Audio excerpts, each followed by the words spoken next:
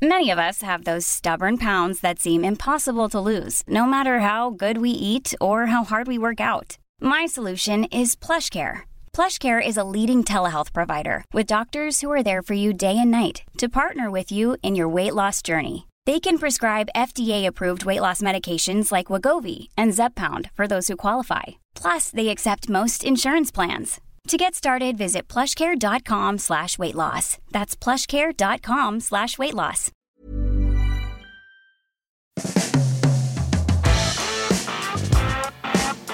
I, Ronald Reagan, do solemnly swear that I will faithfully execute the office of President of the United States. Will, to the best of my ability, preserve, protect, and defend the Constitution of the United States. So help me God.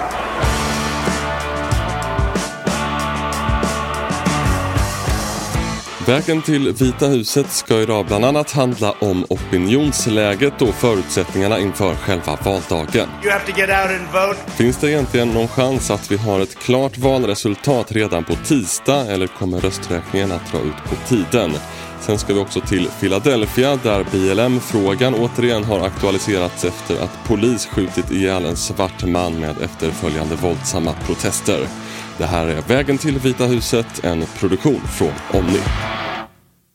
Nu börjar vi verkligen närma oss slutet av den långa vägen till Vita huset. Det är bara 4 dagar kvar till valet efter en valrörelse som nog ingen hade kunnat förutspå.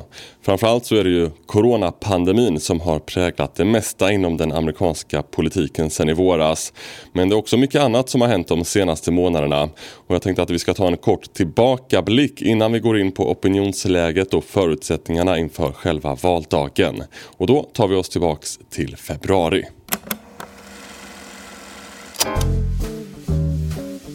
Joe Biden went in as theoretically as a front runner and looks like he's going to finish, as Ed said, a distant fourth. Joe Biden has got a real problem. Ja, det är kanske lätt att glömma, men Joe Biden hade en riktigt kämpig start i de amerikanska primärvalen. I Iowa och New Hampshire fick han bara ungefär 14 respektive 8% av rösterna. Istället så var det Bernie Sanders som såg absolut starkast ut. Men Biden stod för en rejäl comeback i South Carolina, och i takt med att allt fler primärval ägde rum så blev det tydligare och tydligare att Sanders skulle få fika ner sig. I wish I could give you better news, but I think you know the truth. And that is that we are now some 300 delegates behind Vice President Biden, and the path toward victory is virtually impossible. Alldeles i början av primärvalsäsongen så var coronaviruset ett inte så närvarande problem i USA. Men i mitten av mars så insåg Donald Trump, precis som stora övriga delar av västvärlden, att pandemin var ett faktum, och han beslutade att man skulle stänga de amerikanska gränserna för resenärer från många av världens länder. To keep new cases from entering our shores, we will be suspending all travel from Europe to the United States for the next 30 days. Från och med här så skiftade valrörelsen karaktär ordentligt. Primärvalen började skjutas upp, en del genomfördes via post och debatter mellan de olika demokratiska kandidaterna ställdes in. För att citera Trump så handlade typ allt om COVID, COVID, COVID, COVID! När sommaren till slut började närma sig efter en vår av lockdowns och diskussioner om huruvida Trumps coronastrategi var bra eller inte, så seglade ett annat ämne förutom pandemin upp som en stor fråga i den amerikanska valrörelsen, nämligen Black Lives Matter.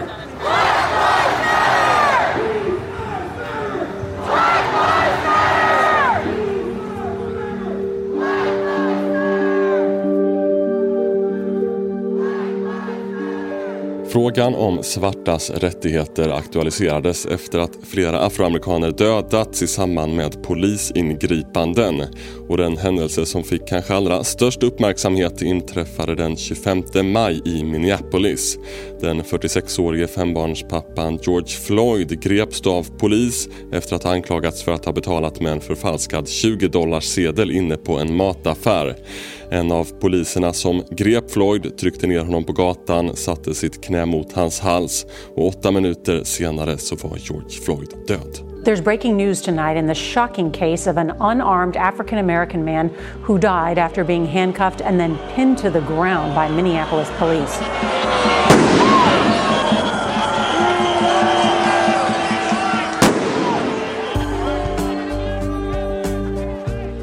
Händelsen i Minneapolis ledde till stora protester runt om i hela USA och de spred sig även ut över världen. På sina håll urartade demonstrationerna i våldsamheter, skadegörelse och plundring. Och Trump och Biden visar upp ganska olika förhållningssätt gentemot de här protesterna. Those are anarchists, they're agitators, they're rioters, they're looters. It's a wake-up call to our nation, in my view. It's for all of us. And I mean all of us.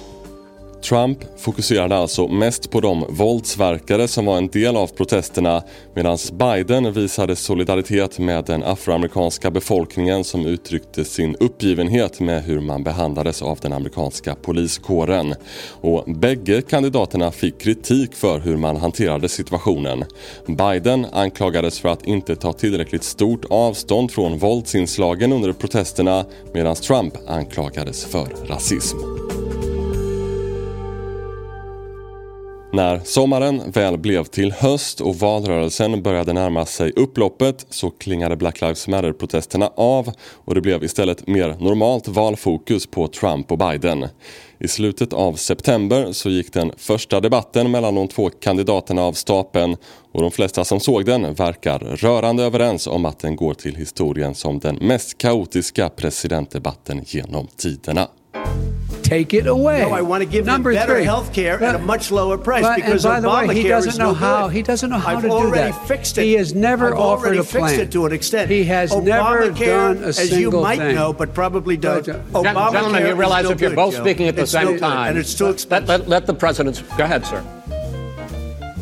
En knapp månad senare, när det var dags för den andra och sista debatten, fick de två kandidaterna möjlighet att skärpa till sig och det blev också en ganska uppstyrd och sansad debatt där Trump och Biden la mer tid på att prata om sakfrågor än att prata i munnen på varandra. We have a vaccine that's coming. It's ready.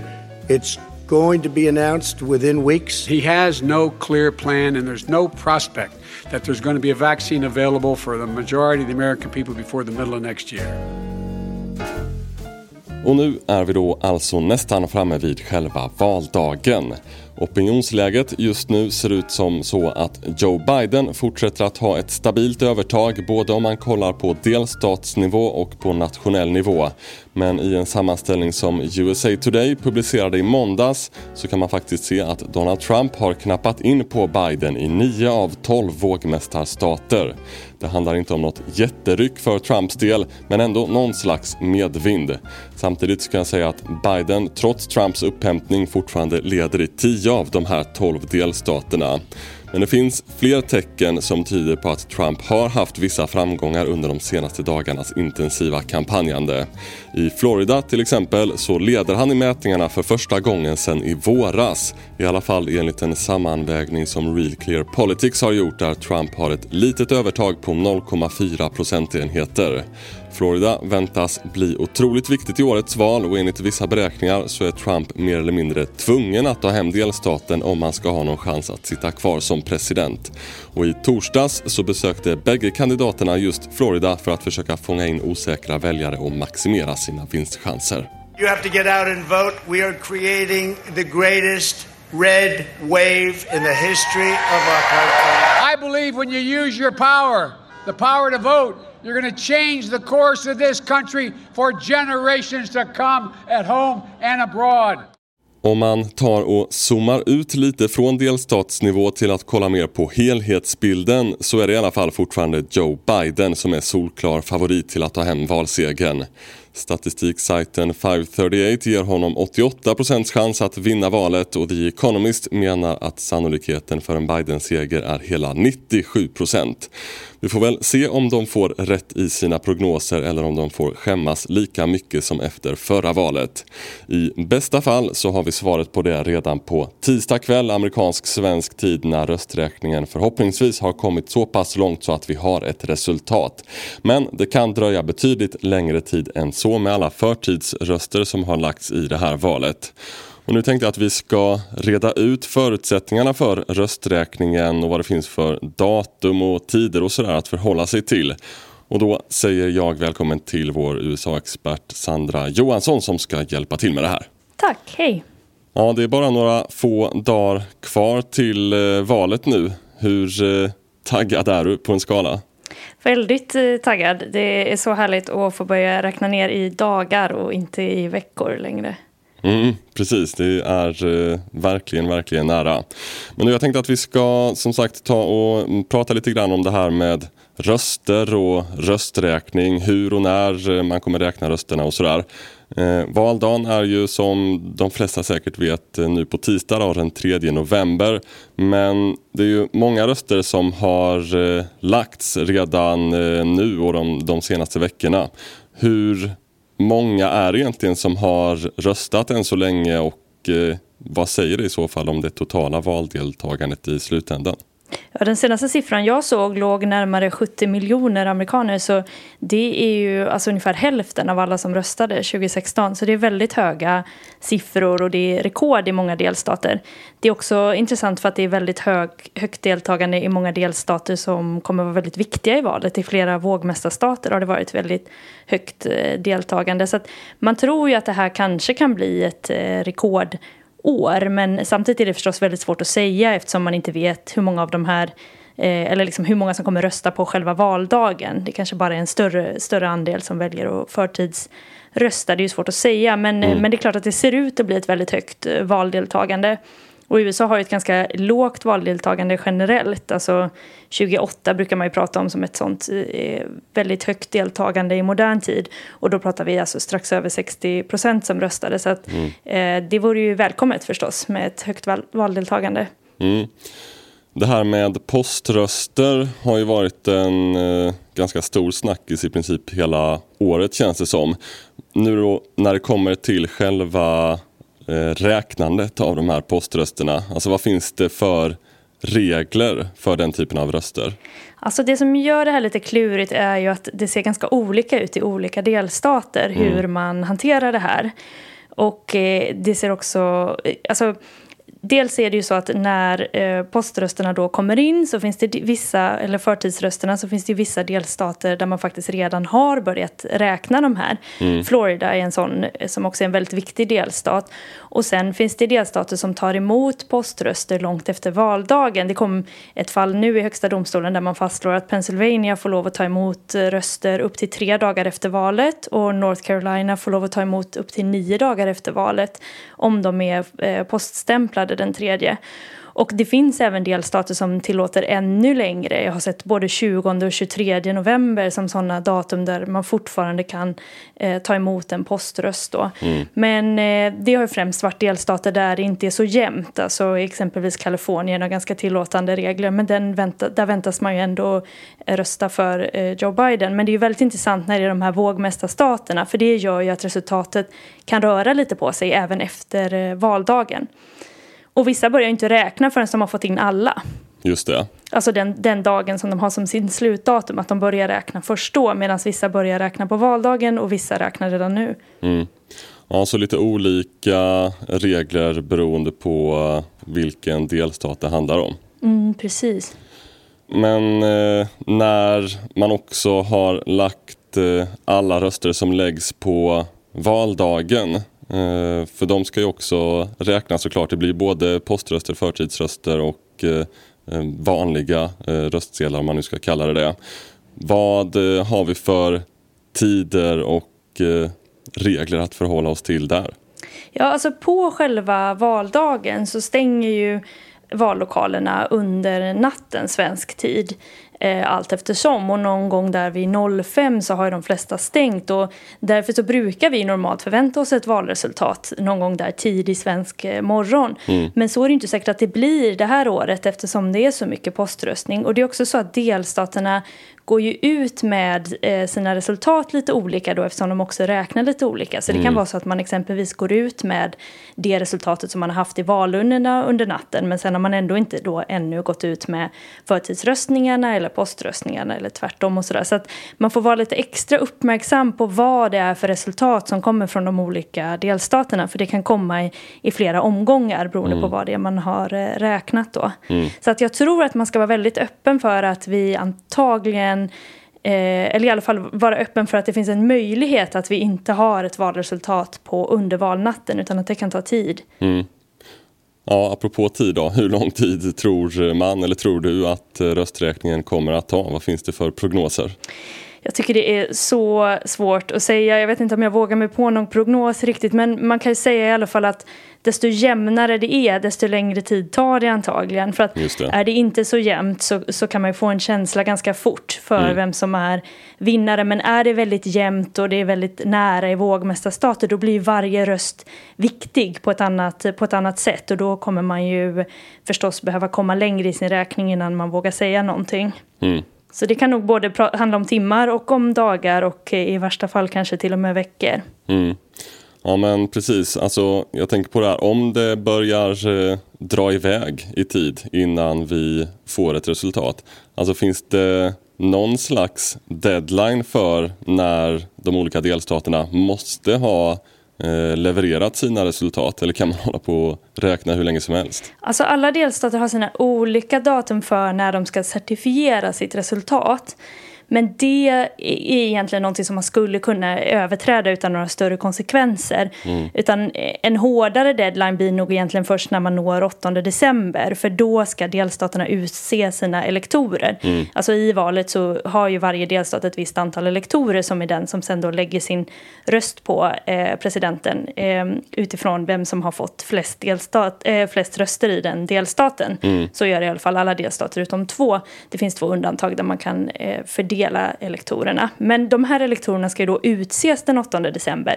Och fram tills dess, anledningen till att man vill göra det innan den 8 december är för att om man gör det innan dess så kan inte kongressen ifrågasätta de här elektorerna. Annars öppnar man för den möjligheten och det vill man ju förstås inte eftersom det gör det hela ännu mer rörigt. Så fram tills dess kommer man försöka se till att rösträkningen har nått en sån punkt att man kan liksom bestämma vem ens delstat står bakom. Så den deadlinen blir nog viktigare än delstaternas egna certifieringsdeadliner så att säga. Och sen den 14 december så ska de ju rösta elektorerna. Så då måste man ju veta vem man ska rösta på förstås.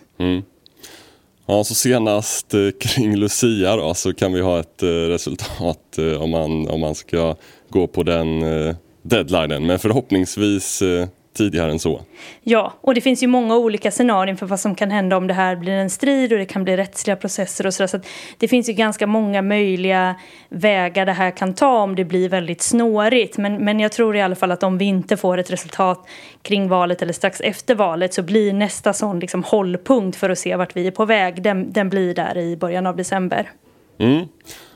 Ja, vi ser var det hela tar vägen och vi får veta det ganska snart ju. Och jag tänker att vi hörs ganska snart igen också nästa vecka där på valdagen och så får vi stämma av hur läget ser ut då. Tack för idag, Sandra. Det gör vi absolut. Tack så mycket. Nu ska vi till Pennsylvania som har varit i blickfånget av många olika anledningar i veckan. Dels så är delstaten en av flera viktiga vågmästarstater där både demokraterna och republikanerna lägger mycket av sitt sista kampanjkrut. Och dels så har den varit plats för ytterligare en dödsskjutning av en afroamerikan. Police shot and killed a man allegedly armed with a knife. His family says he was having a mental crisis. Officers repeatedly asking Walter... Det var klockan 4 i måndags eftermiddag som polisen i Philadelphia fick larm om en knivbeväpnad man i området Cobbs Creek i de västra delarna av Philadelphia. Och när man kom till platsen så möttes man enligt polischef Eric Grip mycket riktigt av en man som viftade med en kniv. Responding officers witnessed a male who was on the block. Immediately they noticed that he had a knife in his possession and he was brandishing it and waving it erratically. Enligt Grip så bad poliserna den beväpnade mannen att släppa kniven, men utan resultat. Officers ordered him several times to drop the weapon. Fortunately, he did not do so. Istället började mannen att följa efter poliserna och veva med kniven. Poliserna bad på nytt mannen att släppa kniven, men återigen utan åtlydnad, och man drog därför vapen och avfyrade flera skott mot mannen. The officers discharged their weapons several times, striking the male. Mannen träffades av skott i bröst och axel och föll ihop. En av poliserna la honom i sin polisbil och körde honom till ett närliggande sjukhus, men hans liv gick inte att rädda.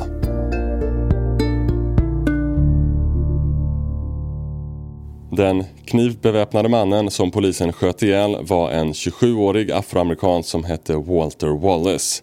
Och när det blir känt vad som har hänt så ger sig hundratals Philadelphia-bor ut på stadens gator för att visa sitt missnöje med att ytterligare en svart person har skjutits till döds av polisen.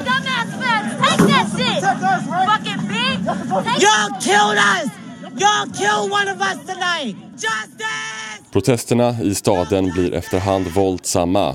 Polisbilar och containrar sätts i brand, butiker plundras och 30 poliser skadas efter att ha blivit attackerade med tegelstenar och liknande föremål. De flesta får inga allvarliga skador, men en polis blir påkörd av en bil och får föras till sjukhus med ett brutet ben.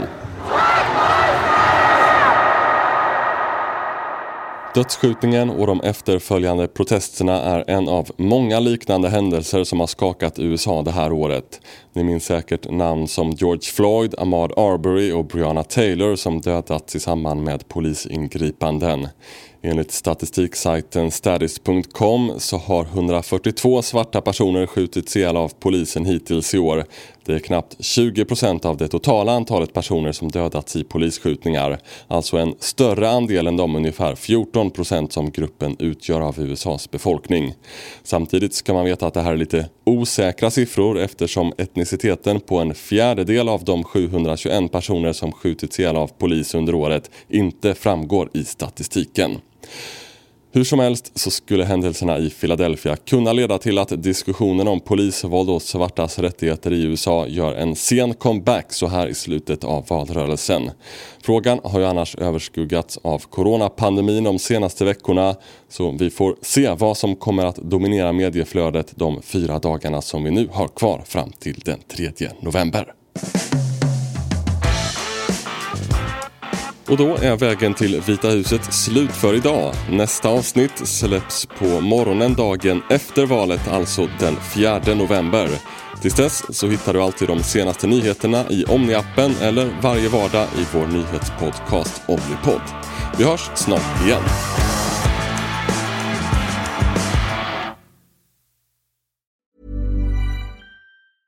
Planning for your next trip? Elevate your travel style with Quince. Quince has all the jet-setting essentials you'll want for your next getaway, like European linen, premium luggage options, buttery soft Italian leather bags, and so much more. And is all priced at 50 to 80% less than similar brands. Plus, Quince only works with factories that use safe and ethical manufacturing practices.